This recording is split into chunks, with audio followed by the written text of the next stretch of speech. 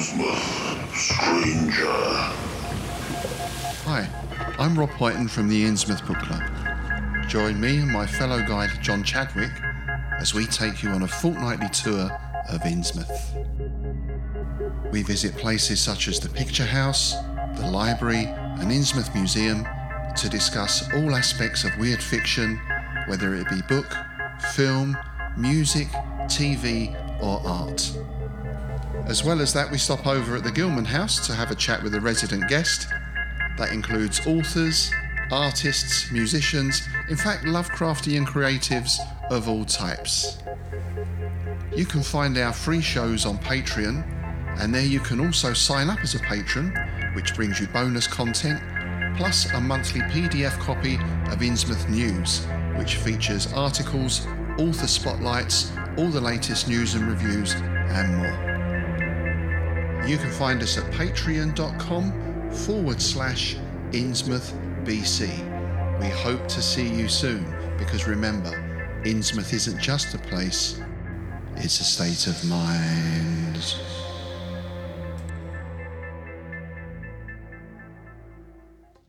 You're listening to KZOM, Oleander Public Radio.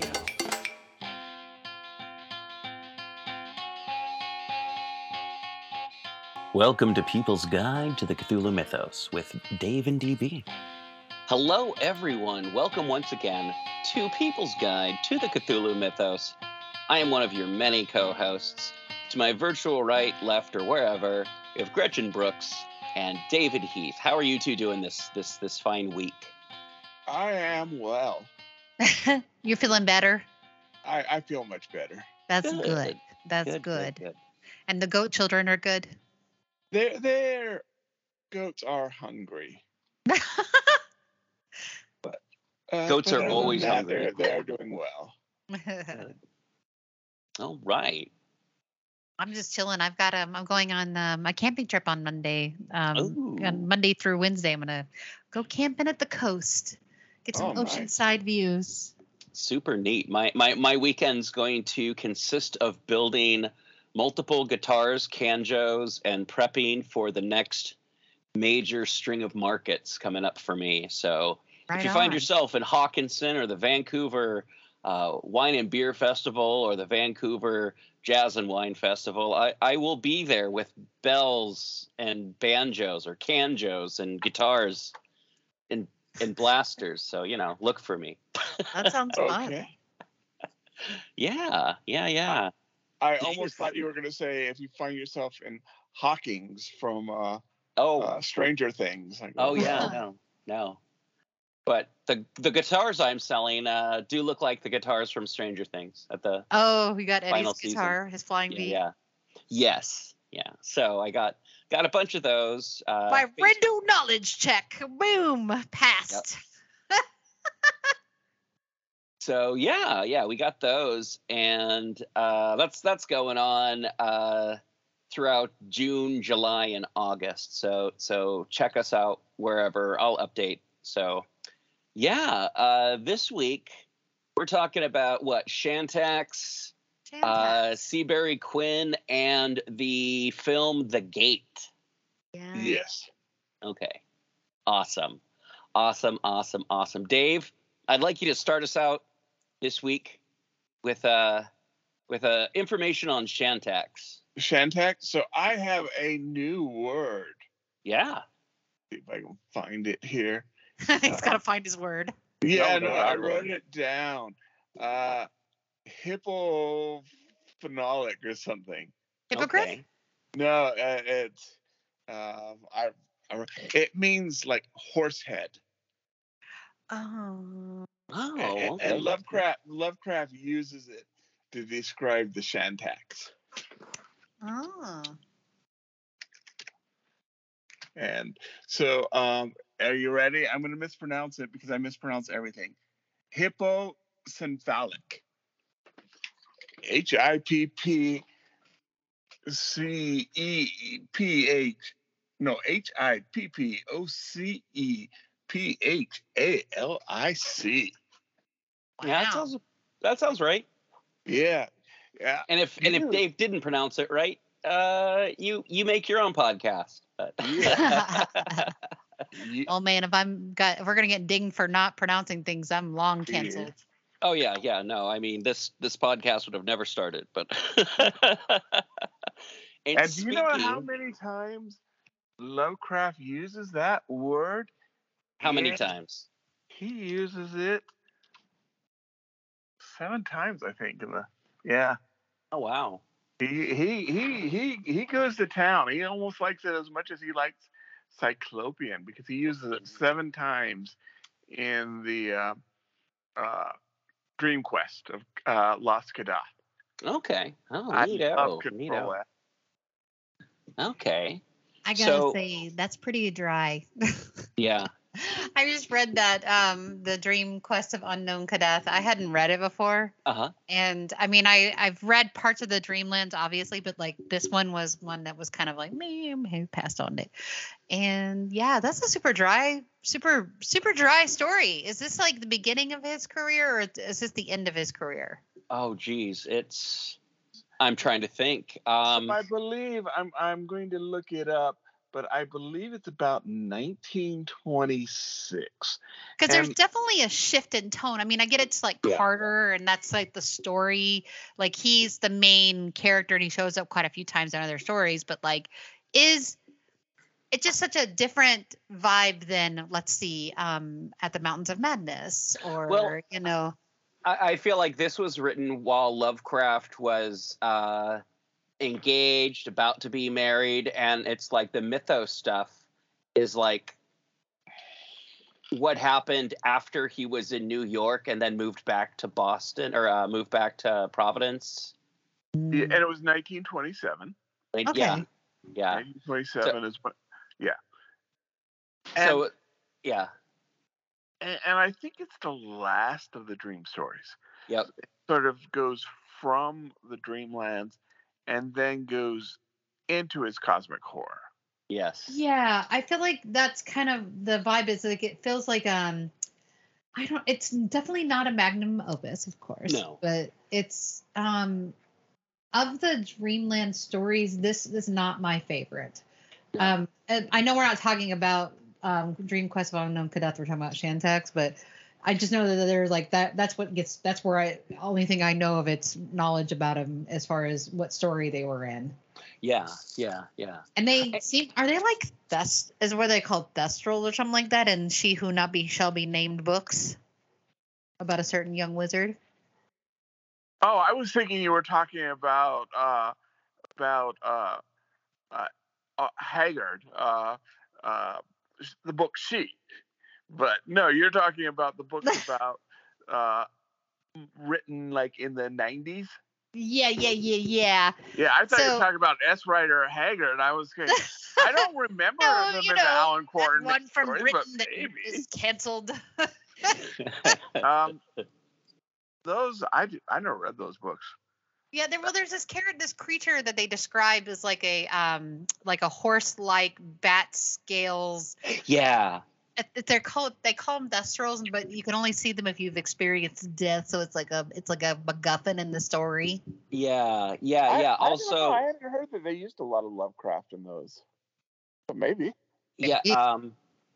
Delta Green uses it kind of like that, but you can only if you've experienced a lot of death, and you can only kind of see it out of the corner of your eye. But otherwise, they look like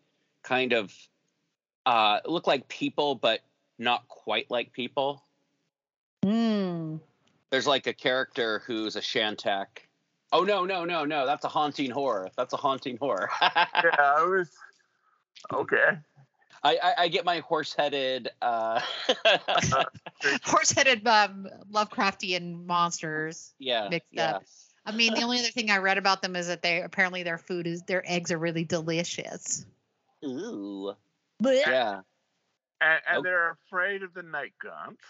Yep. Oh, well, I would be afraid of night gaunts too. Yeah. They are ticklers. Yeah. And yes, night gaunts. Well, now we're getting way off, but I have a theory about that. Yeah. Okay. So, night gaunts were basically a reoccurring nightmare of Lovecraft when he was 5. Okay. And so my theory has always been, and that they tickle and you lose control. That's how adults control little kids. They pick them up and tickle them. And that's what I always figured it was some sort, especially because Lovecraft's mom was afraid of him touching other human beings. She literally was afraid that if people held both his hands at the same time, they'd rip his arms off. Oh my God, really? She had some problems. I mean, we know Lovecraft has issues. It's been, over and over we've said that. But oh, buddy. Yeah, well, Susie Lovecraft, and Susie was her middle name. She dies in the same mental institution that Lovecraft's father dies in. Huh. So, wow. But and I know we're way off. Maybe we should save this for Night Gods. But I've always thought that was some sort of repressed childhood thing, being left up and tickled. Because if you're 5 years old, that's scary. Man, you probably are onto something. My theory is it's what he used as an excuse for why he peed the bed. Oh. I don't know if Lovecraft peed the bed, but he had dreams of being tickled so much he peed the bed. And biographers just leave that part out. No, I'm just joking. I'm joking, everyone.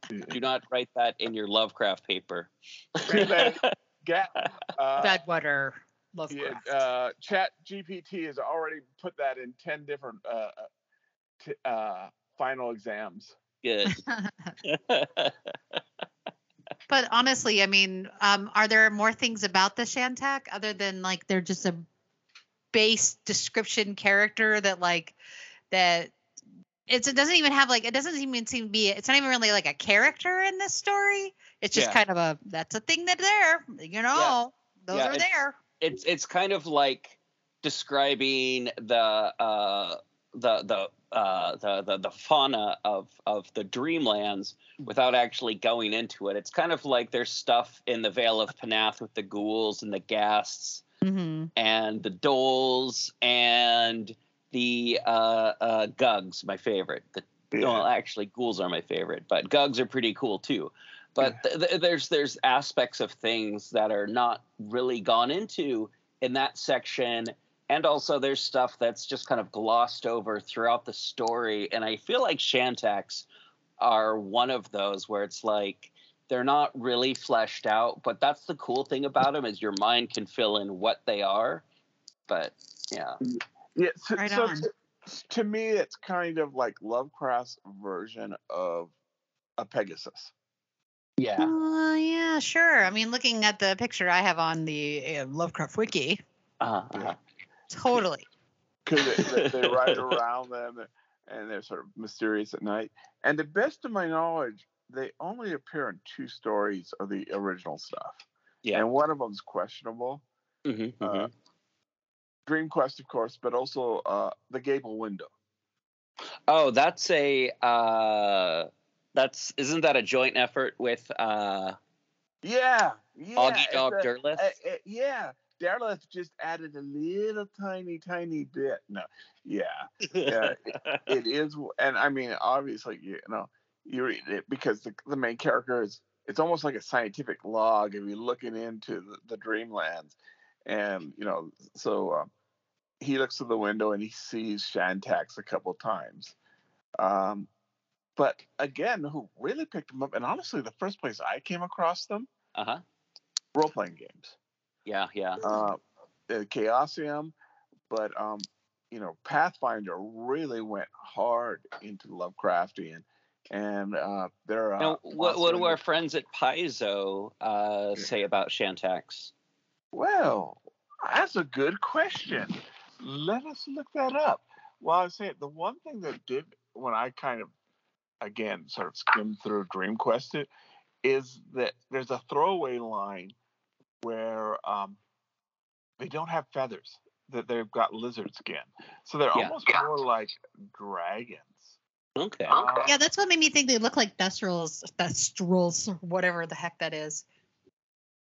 Or what is that unseelie fey creature that has a kind of a horse head like that? I can't pronounce its name, but I know what you're talking about. or there's a couple unseelie kind of fey creatures that have like a horse head, or look like a horse with a body on it, or that kind of stuff. But are you talking like the one in the water that has like a body on the back, or the one that looks like Kelpie or Kelpie? Yeah. I think is what it is. Okay. Or what are the ones that drag you? Is that Kelpies that drag you into the water that are like they're like they come up? They look like horses that are half submerged. Is that a silky? That's one of the ways they can look, or silkies maybe. Yeah. I thought silkies were seals. Yeah, I think kelpies. I think you're right. Yeah. Well, I mean, probably something that's horse looking that's in the water that'll drag you into the ocean. That's probably in real life a seal. Nixie is a similar animal. Okay. All right. And that's like a German version. Gotcha. The Nekalavi. Or the knock-in or whatever. Yeah, that's the one I was thinking of that I don't know how to pronounce. Noxen, Nacken. I don't know. I Nihongo. I do not speak. Well, I mean, it seems kind of moot at this point due to the fact that there's just not enough Shantak stuff out there. Yeah. Yeah. And even, I did jump on the Piazza website. Uh-huh. And they kind of use them almost like between harpies and gargoyles. Oh, interesting. Huh. Oh, yeah. I totally could see that. Yeah. Harpies and gargoyles. I like that. Because they're like kind of half seated and they have like the weird backward leg thing. And then they got, I mean, of course, I'm looking at the HP Lovecraft wiki. The images. Yeah, no. I'm thinking about like, but just something kind of like horse-like that's kind of scaly and has horns and wings. It's like, oh man, that's kind of cool looking. Do they serve any purpose other than being a background descriptor? Are they like servants of like Nyarlathotep or? Yeah. Yeah, and weren't they like primarily transportation? Are they transportation? I don't know. I'm asking you, Dave. I'm thinking that that's sort of the idea is that they were that you ride them. That's why I was thinking it's like the Pegasi. Yeah. Oh. Okay. They look rideable. Yeah. And is a Shantak and a Bayaki pretty much the same thing? I'm going to say no. Okay.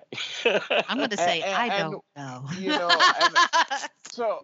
But they are kind of both riding, and our good friend, Ken Hyde always describes the Bayaki as like ducks. Yeah. Because they ride them on the river in the festival. Mm-hmm. But yeah, I've always thought, and maybe this is again because I've been influenced by the pictures of Chaosium. Sure. I always thought that the Bayaki are closer to night gaunts than they are the Shantak. Sure. One thing I did notice when I was perusing Dream Quest today. Yeah. And it's like Shantaks come up like 43 times. Mm-hmm. At the beginning, it's almost always the Shantak-bird. Okay. So you keep on writing, he starts dropping that -bird. And, even when he says they don't have feathers, that they have like lizard-like skin, he definitely, and he uses, that horse head, but he uses the term bird to describe them even more. Okay. So it could just be a bipedal lizard thing with a big old horse head kind of head. Gnarly. Yeah. Now I'm thinking of like the dragon on like the what is it? Whales, or is it Horsehead Jenny? Oh no. I'm just thinking of like the red dragon on the Welsh flag. Oh. With the curl tail with the spike on it. So totally. Welsh or Cornish, I can't remember. Anyway. anyway. But it could just be, it just like it has a big, large horse-shaped head, I guess. But I mean, if no one had even heard of a T-Rex before, they might call that horse-shaped. I don't know. Totally. No. But yeah, Shantaks, not a lot to talk about. Yeah, the kind of backgrounds. All right. Up next, Dave will be talking about Seabury Quinn, and and then after that, we're going to be talking about The Gate. So this is another movie that Gretchen picked, and it's one of my childhood favorites, I have to say. So we'll be talking about that soon. But first, I just want to say, if you need a 3D printer, the price for the Cobra Go has dropped $20. They released a second generation of Cobra Go's. So the first generation Cobra Go's, they're priced to go. So check out. The Cobra Go's are about to go. Yeah. Check out the link in the show notes to find out how you can save money with any cubic. And there's going to be some codes for filament and just discounts in general. So check that out. And moving on to the next part. Just to remind everyone, if you like what you're hearing, like this episode, share it with people, subscribe to the podcast, find us on Facebook. We're under People's Guide to the Cthulhu Mythos. We're on Twitter. I don't really check Twitter, so it's just kind of the automatic feed if you just want to listen to us on Twitter for some reason. You can find us on any place, any podcatchers that are out there. Of course, Facebook, Instagram, and, of course, the YouTube, where this episode will be. And, This episode is brought to you by California Tea House. California Tea House is a family-owned tea store where you can find some of the world's best loose-leaf tea and organic herbal tea blends. Like a fine wine, there is no comparison between fine loose-leaf and common broken-leaf tea bags. So, check them out. Check them out. They have quite a bit of pretty awesome tea collections. I'm a huge fan of their white teas. They have a tea club that you can join, but, they've got green tea, black tea, white tea, oolong, that Robios and herbal tea. They've also got teaware. So check out California Tea House in the show notes. I want to tell you all about something. I want to tell you about a guy I know in a place. This is Dave's Corner of the Podcast. It is awesome. It's gonna go fast. It's not the interview pod. Ha ha. Ha ha. It's not the pod where DB talks forever, ever, ever. No, it's Dave's Corner of the Podcast. Dave's Corner of the Podcast. Dave, everyone. Hey everyone, it's me, Dave, Farmer Dave. And I thought we'd talk a little bit about pulp stories and pulp writers. And to start things off, I've got a question for you. Who do you think was the most successful pulp writer in his lifetime? Well, I kind of tipped it off a little bit by saying his. Well, that's not much of a clue since 95% of the pulp writers were male. So I'm going to set a few guidelines here. My question, my guideline. So we're going to eliminate writers who were successful in other ways and who started out as pulp writers. So, so we're not going to count Isaac Asimov, Ray Bradbury, Robert E. Heinlein, or pulp writers who started their own religion. I'm looking at you, L. Ron Hubbard. And by success, we're going to go by amount of stories published, name, reputation during their lifetime, and money. It always comes down to money. So, because this is a show about the Cthulhu mythos, maybe you would say H.P. Lovecraft. Well, like many authors, Lovecraft didn't have success in his lifetime. He basically starved himself to death because he did not make enough money. His reputation is actually going to start building in the 60s, 70s, and 80s because of Arkham House. If I didn't know the answer, maybe I would have guessed Robert E. Howard. I mean, the man did create Conan the Barbarian, and he did have a degree of fame, a pretty big slice of fame, but he didn't become this superstar until, again, after his death, and with the publication of the trade paperback by the Ace Lancer publications with those Frazetta pictures that basically made Conan the icon that he would become. So maybe you would say, if it's not Lovecraft, it's not Howard, what if it is the third member of the Unholy Trinity, Clark Ashton Smith? Now, Smith had some success, got a little bit more money than Lovecraft. He was also a rather well-renowned poet before he became a pulp writer. But no, it's not Smith. It's Seabury Quinn. More than likely right now you're saying, who? In a lot of ways, Quinn is going to be the anti-Lovecraft. He is going to be successful in his lifetime. He is going to be educated. He is going to have a career. He is going to have a following during his lifetime. And in the opposite of Lovecraft, he is also going to become less popular after he dies. Quinn also does something that Lovecraft is denied. He's allowed military service in World War I. He obtains a law degree and passes the bar, becomes a lawyer.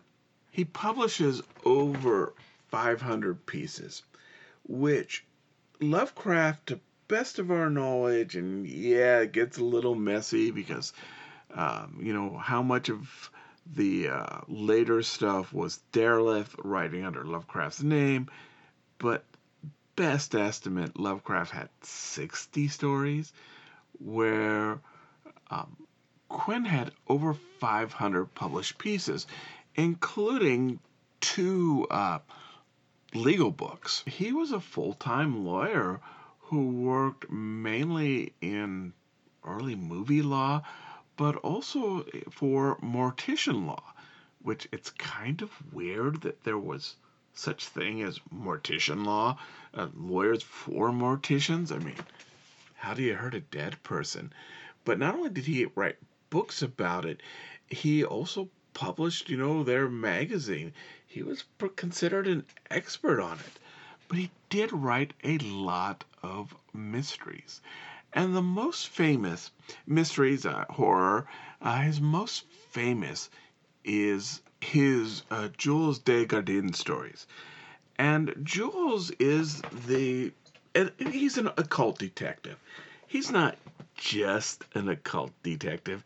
He is the occult detective.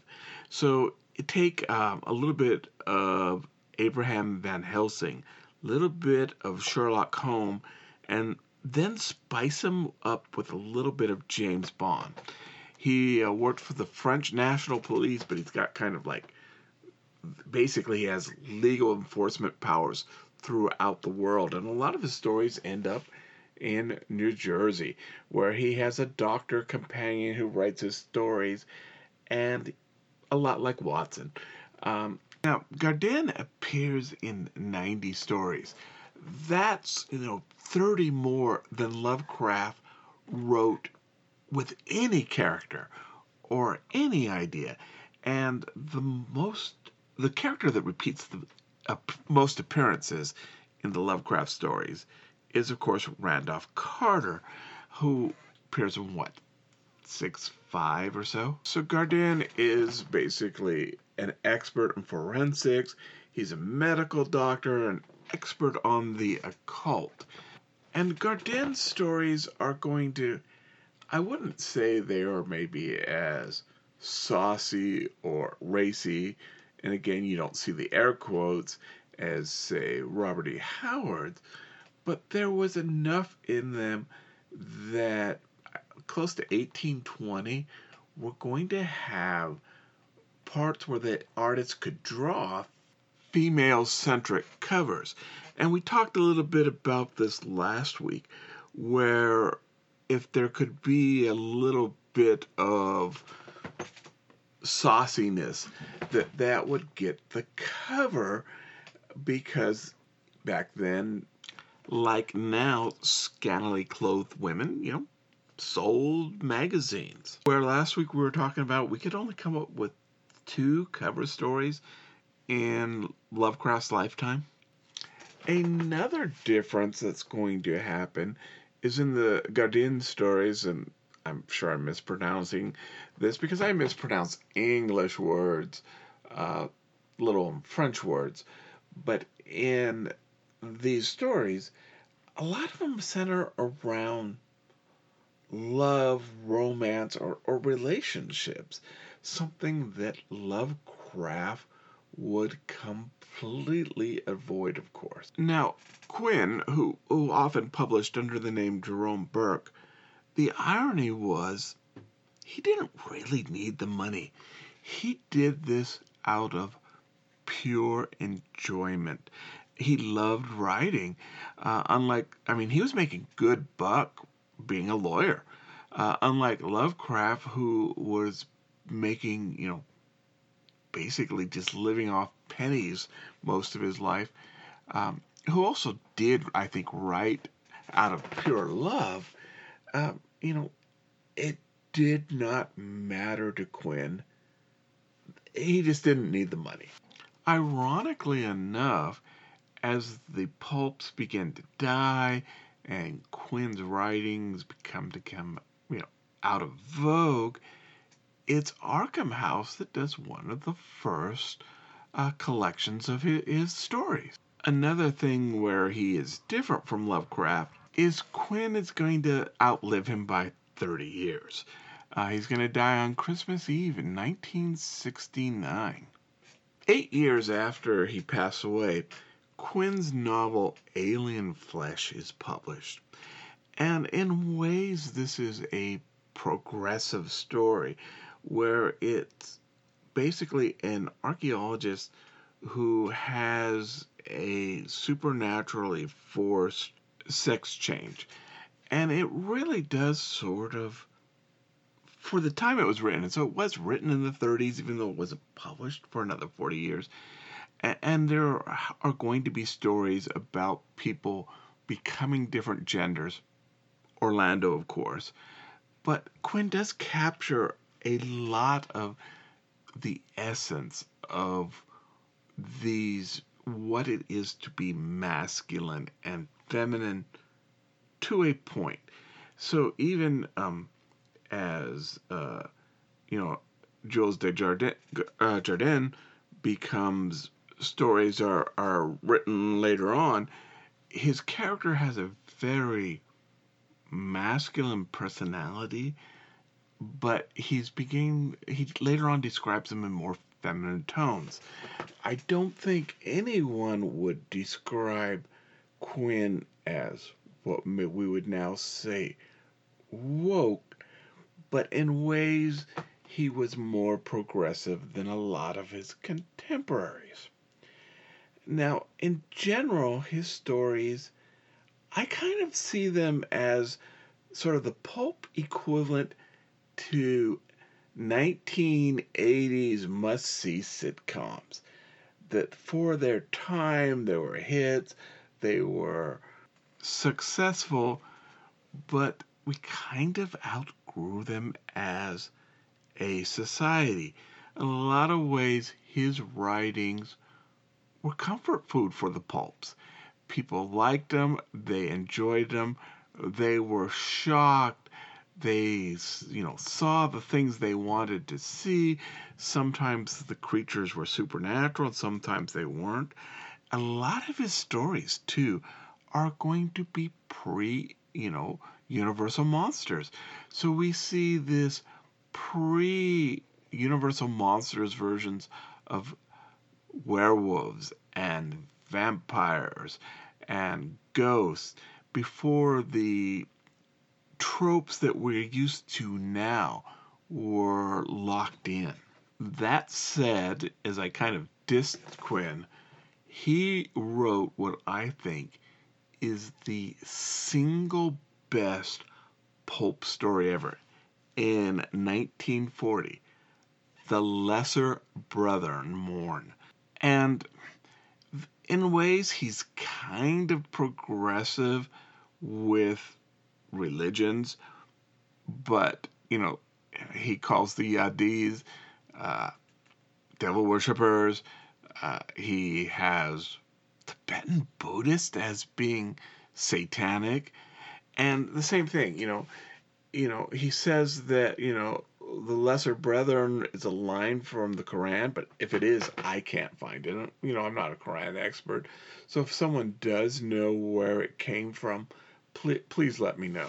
And because he was a lawyer for mortuaries and the mortuary business, this takes place after this sort of sage world traveler dies and his body is waiting to be buried. I'm not going to spoil it, but it is truly, in my opinion, the best pulp story out there, and it's not easy to find. Originally, it was published in the 1940 version of Strange Stories, in I believe the October issue.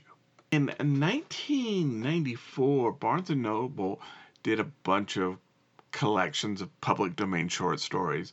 One of them was 100 creepy critter tales. And they weren't all. A lot of them were public domain, but not all of them. They did the hardback version and then a paperback version the next year.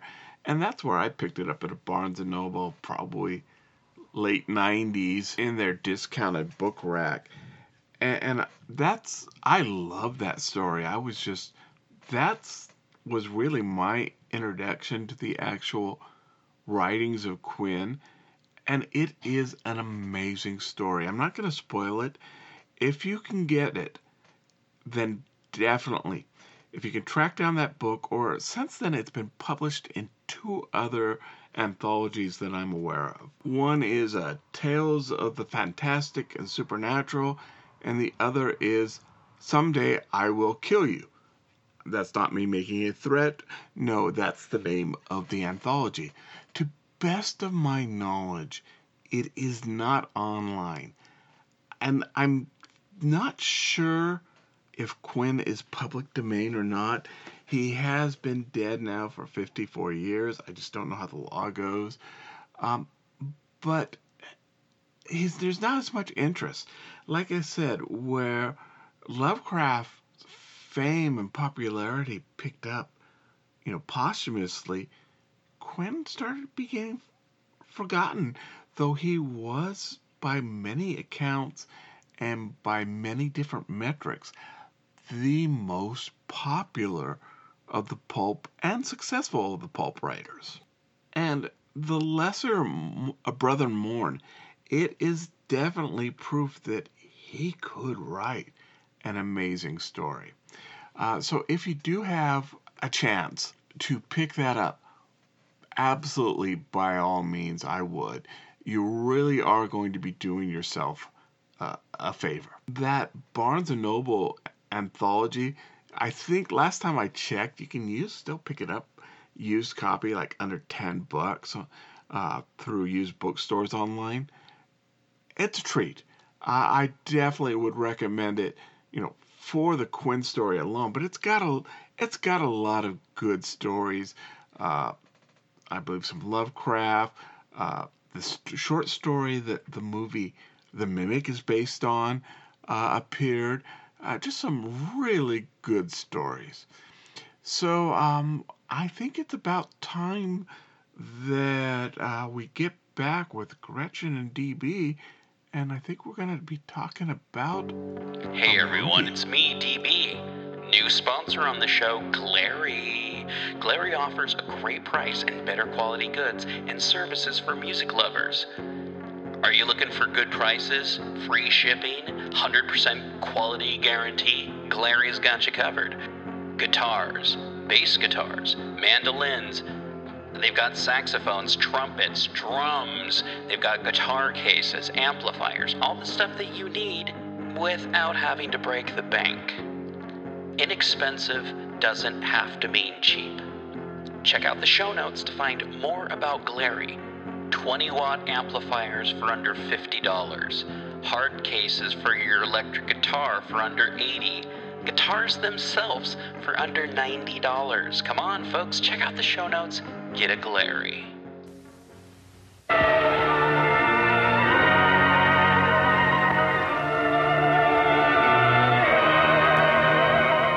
Prepare for a spine-tingling, nerve-shattering podcast featuring all your favorite monsters.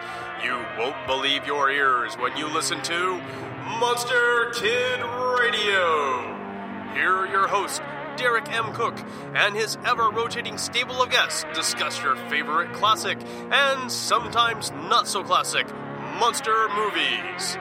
Subscribe to Monster Kid Radio through iTunes or Stitcher, or visit monsterkidradio.net before the next weekly episode of Monster Kid Radio. Go through the archives for interviews with Sarah Karloff, Victoria Price, and Joel Hodgson. Listen to discussions about movies like Creature from the Black Lagoon, Island of Terror, and King Kong. And don't forget convention coverage from Monster Bash and the H.P. Lovecraft Film Festival. Classic monsters, modern talk, and the head of Rondo Hatton. Only on Monster Kid Radio.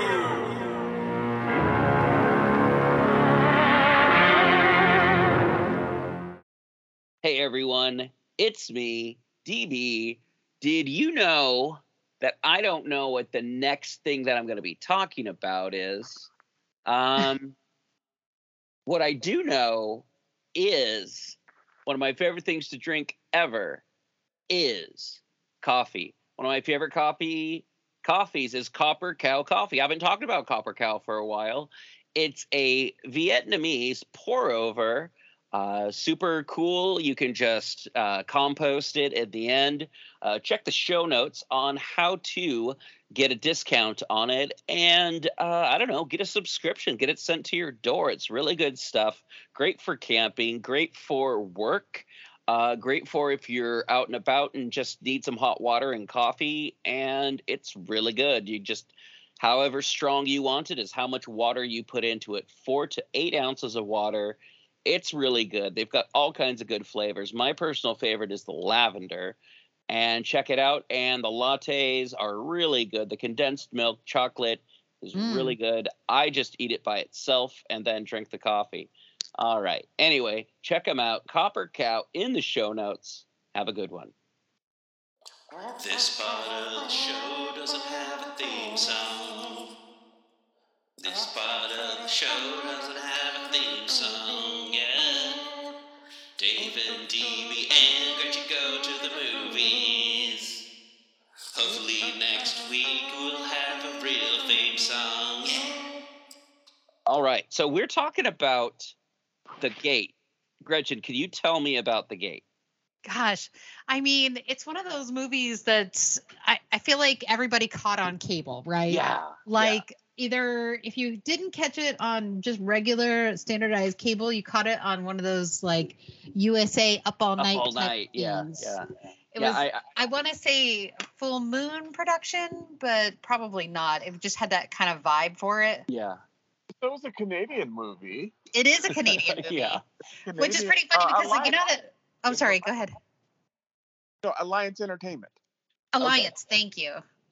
What's funny about that is like being how the rules in Canada were really strict at the time for like them shooting this, and they're shooting in the backyard. And one of the blurbs I read about it said that opening scene where the tree is being excavated, they actually had to get that tree from another place because it was very much against the law to cut down healthy trees.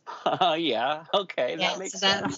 that whole opening scene is like completely manufactured, of course, movie magic. Oh yeah. But yeah. this is a baby Stephen Dorff. I know. Isn't he just a precious little thing in this movie? I love this movie. I mean, this is the one I wanted to show this to my kid when they were little, but they were kind of more gravitated to The Thing as like their first horror film that they really dug.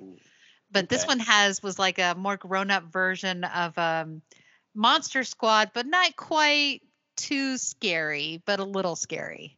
Yeah, I feel like adult it's somewhere between Monster Squad and Evil Dead 2, but or actually what I think is a little bit better, it's somewhere between Poltergeist and Evil Dead 2 for its like scariness. Yeah. And its graphicness. It's like there's some stuff that's scary as hell, but it doesn't ever go too overboard.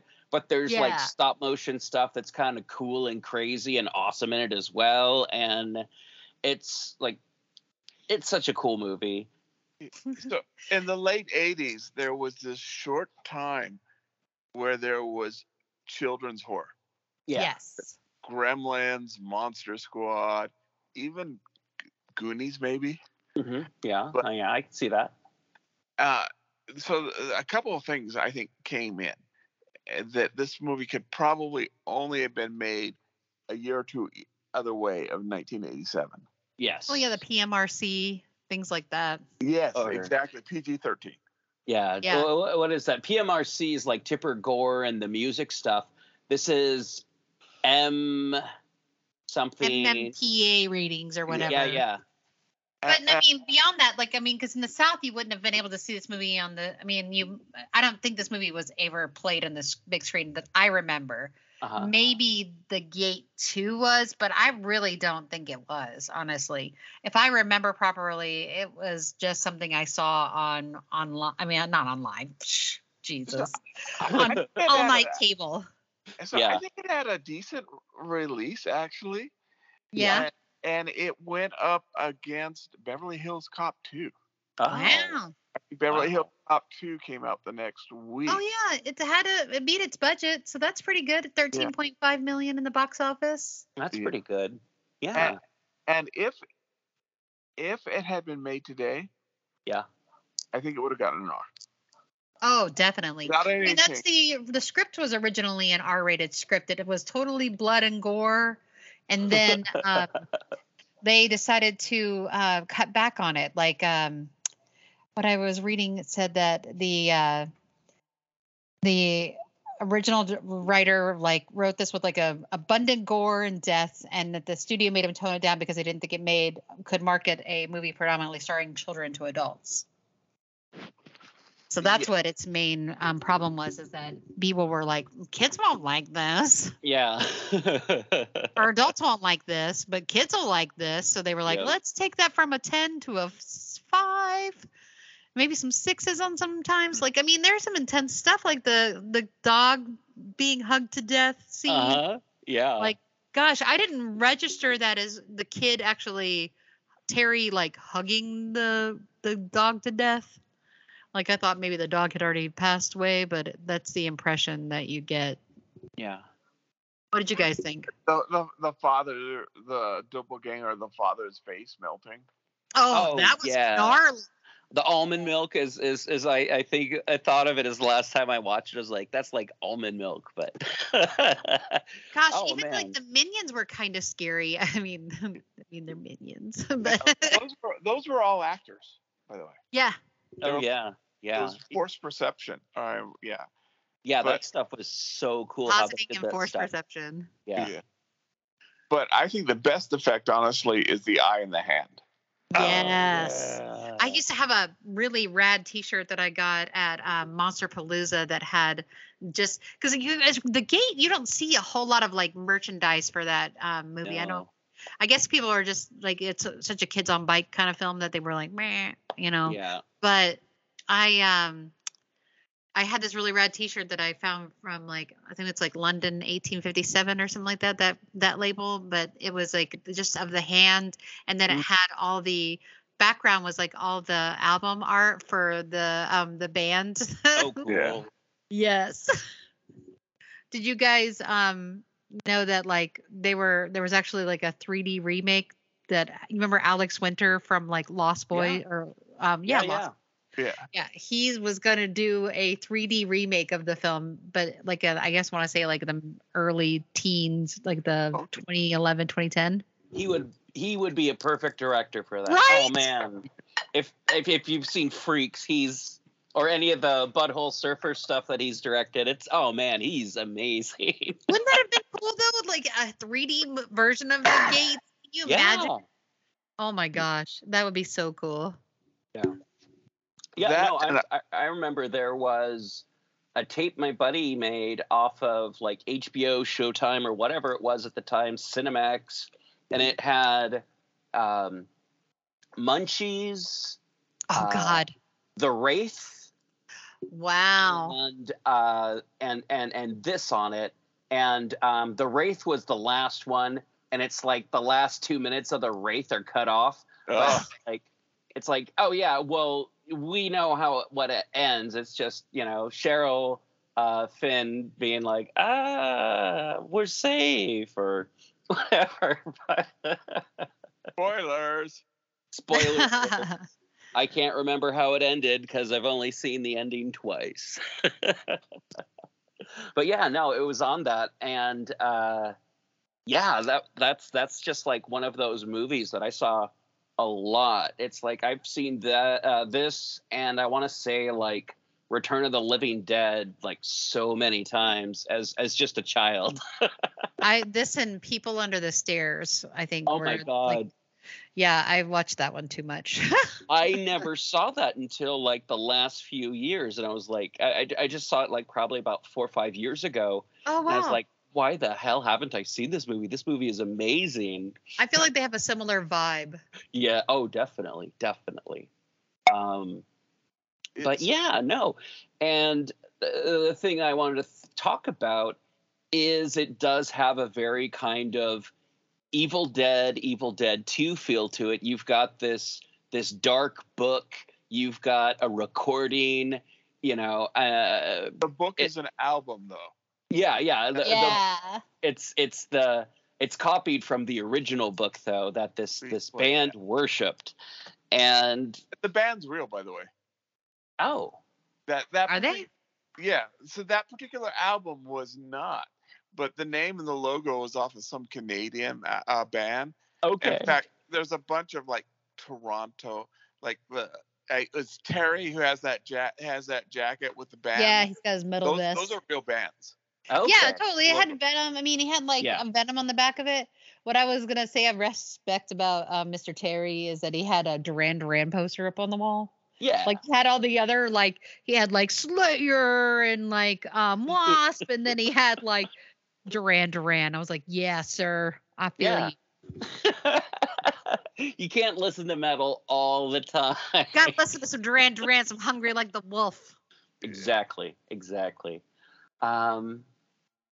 But Terry's like the fun character in the movie. There's always like that one fun character in a horror movie, or like the person who explains things or knows something about something. He's like a deliverer of information, but also of misinformation, and also like in some ways gets the ball rolling with the demon stuff. Otherwise, it's like, good thing Terry was there, or they wouldn't know anything about anything.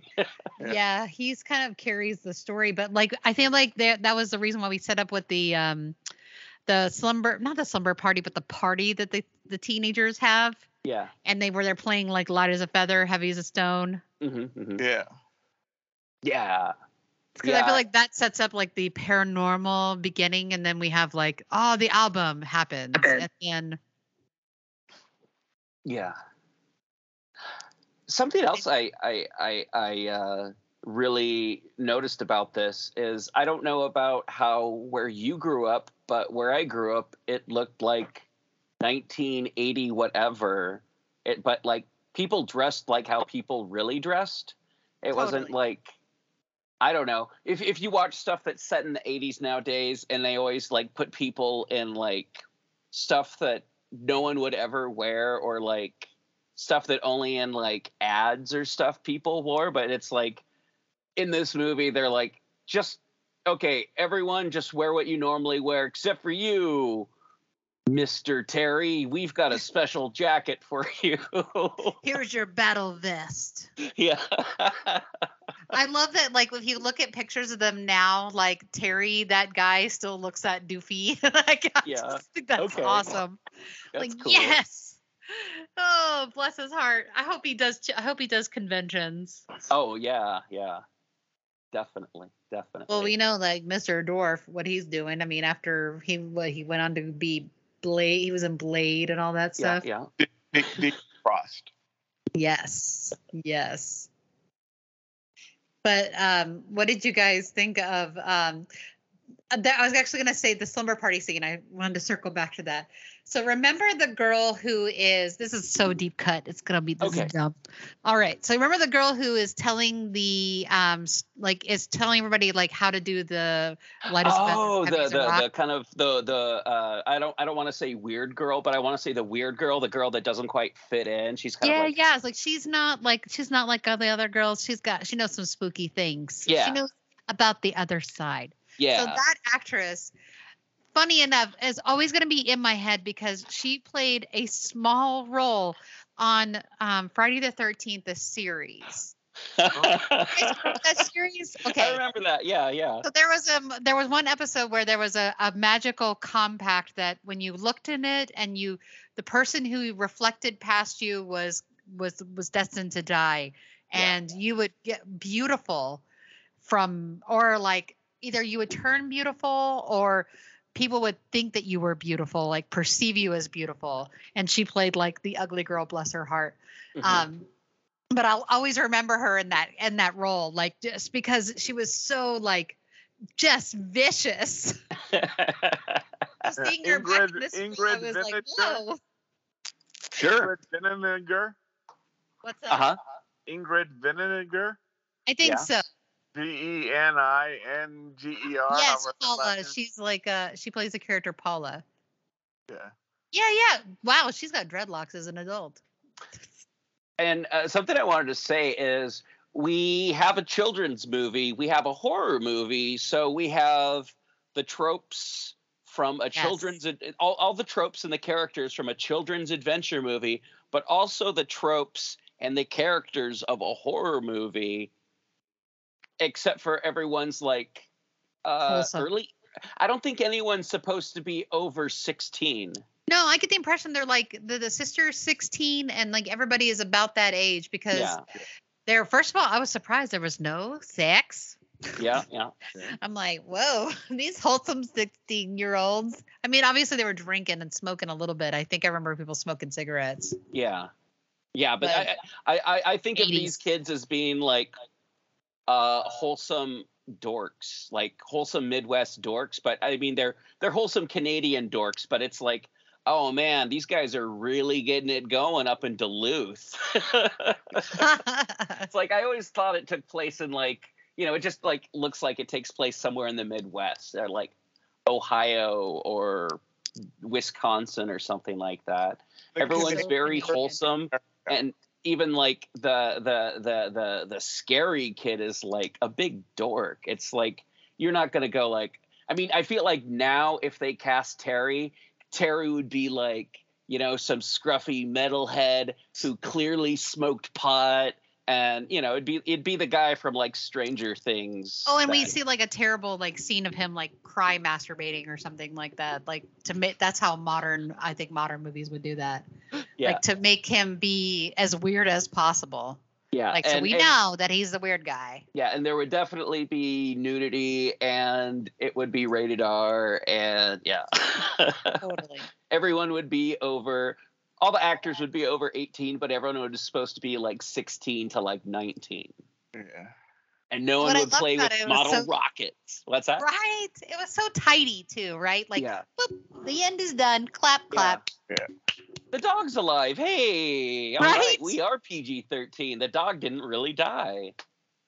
Totally. Yeah, and it's like I thought about this movie and the kids in it, and it's like they play with rockets, and they have like this like big manicured lawn, and I'm like, these kids are probably in like 4-H or something, but Do they have So, 4-H?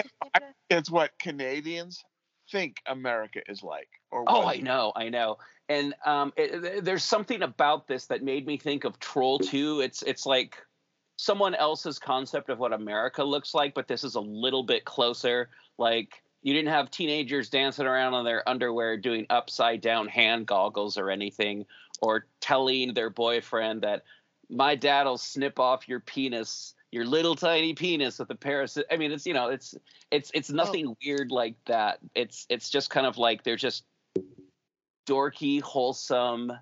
It's not like everyone drinks like 3 glasses of milk during the movie, but No, but like the brother-sister relationship, you can tell they actually care about each other. And it's the older sister is on that preface of like, does she want to conform and be like the other girls, or does she want to still kind of maintain her childlike stuff, like the fact that she was interested in NASA and like, I really like that character because they could have made her really shitty, but they made her like really a kind of a great big sister. She was she was like, yeah, my brother's a dork, yeah, his friends are dorks, but also when he got hurt from levitating, which I was like, we're all cool with this, that happens. Yeah. But she was so like gentle with him and like felt really bad for him being embarrassed, because that was embarrassing. You cried in front of all these other older kids. No, everyone was very kind of cool, or his sister was cool about that, but everyone was kind of like, oh, that kid just levitated and broke 2 lights. It's like they were totally chill about it.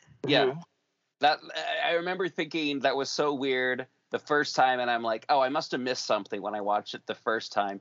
And then every other time after that, I'm like, no, this is dumb. How come no one's like, oh my God, we levitated that kid? Yeah. I gotta say though, I'm really what's cool about it is like the guy who did one of the many cool things about this film is that the guy who did was a special effects supervisor. Went on to do like he made Gollum, and he worked on King Kong, and just like what is it? He worked on Ghostbusters. He did like gosh, he was part of the Lord of the Rings, but he didn't make like he was part of the team that made Gollum, which is cool. Like that's something to go on to for sure. I mean, I thought the special effects in this were really, really fun. Oh, slightly traumatizing, but also awesome. The whole concept of the wall breaking open, someone being inside of it, and then such a cool urban legend, right? I mean, we all heard that urban legend. Oh yeah. But then dragging someone into the wall closing, not being able to go into the wall, not knowing what's happening. I mean, it's just stuff like that. That's like, oh my God, what would you do in that situation? Kind of stuff. And I'm like, I remember hearing stuff like that. People saying like, oh, that house has somebody buried in their walls. Oh yeah, no, I remember stuff like foundations and stuff like that is like, that kind of stuff too. But or like this building has a bunch of people in its cement floor or something like that. Well, there is in Japanese like mythology, or not mythology, but like there are some like old stories about I can't remember what they're called. What's the hikikomori? But that's not the right word. It's there are people that are buried in like standing up inside of things to ward off evil. Yeah. So, I mean, sometimes those stories are real. Yeah. Well, but they don't come out of the wall.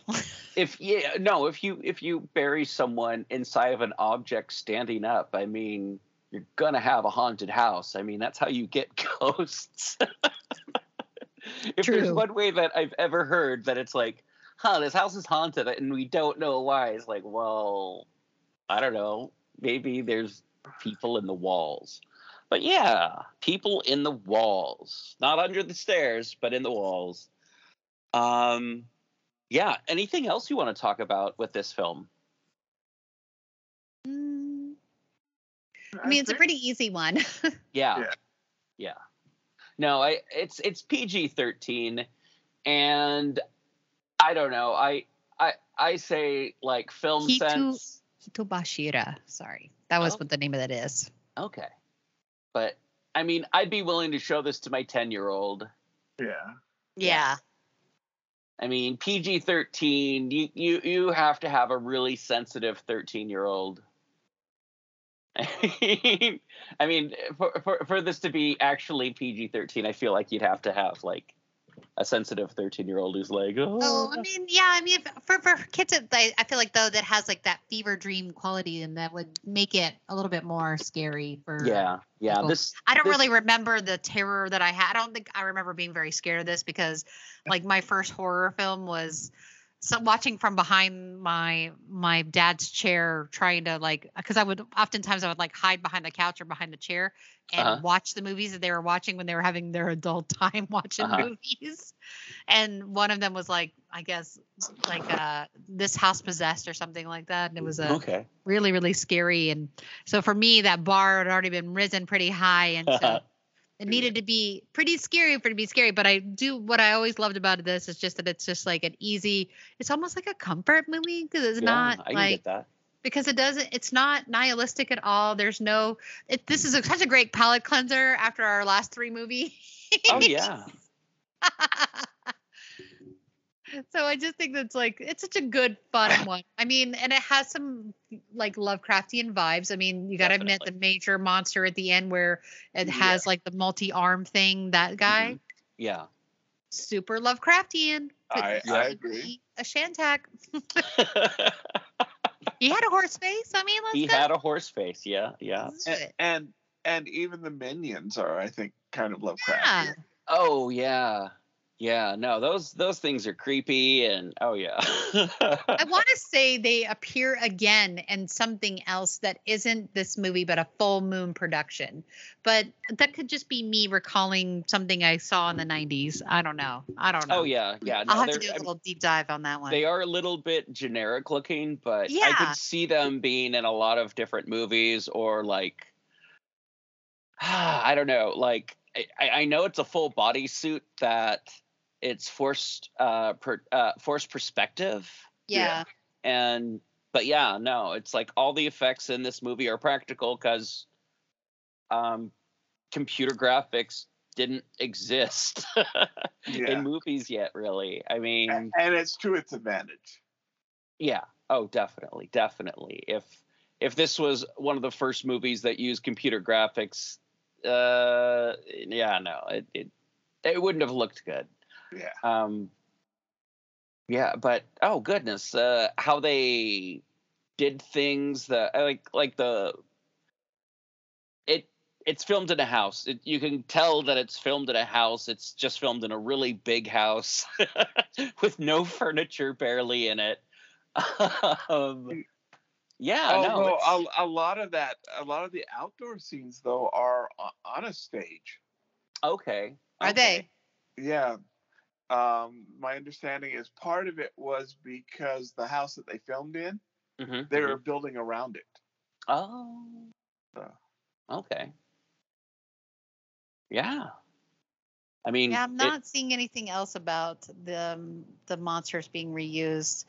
Okay. I guess that was something I'd seen in my head. Well, I think there were a lot of imitations. Yeah. I think like if you look back at the Full Moon catalog in that time period, there was a lot of like at least maybe nods to it, or maybe there were certain people that worked on that makeup team or worked on other films. I don't know. I'd have to, like I said, I'd have to deep dive that guy. Yeah, and not exactly, but even kind of get the vibes in like Doll Man. Right. Yeah. Right. Yeah. No, I was gonna say it's like something like.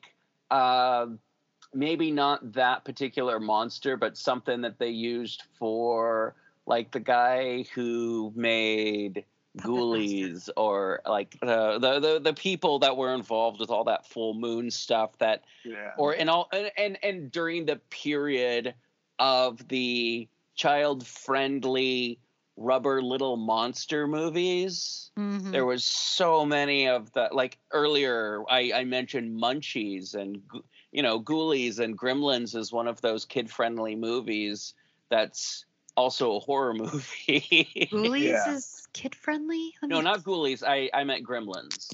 Okay, I was like, wow. I don't think that one was. I don't remember it being. I remember it being a little more intense because there was like sex and stuff. But yeah, and Munchies, I don't remember if it's PG-13 or R. I remember it was a comedy more than anything. Yeah. That wasn't funny, but it didn't have to be a good comedy. Just that it was one. No, it was a late night horror comedy, but yeah, no. We should sometime do like the full moon catalog. That'd be kind of funny to see. Oh yeah. To rewatch some of those guys, like what are those like Puppet Master movies? Ooh, oh boy. Yeah. Woo. Some of those are terrible. Maybe season 19. Yeah, there you go. Full moon catalog, season 19. Watching Subspecies. Oh yeah. 17. All right. Well, everyone, I think that's it for this episode. Yeah. I've had a lot of fun talking about The Gate and trying to figure out what the heck a Shantak is. And Seabury Quinn, man, what a bunch of writing that guy did. Yep. Yeah, we'll see you next time where we're talking about Jacob's Ladder.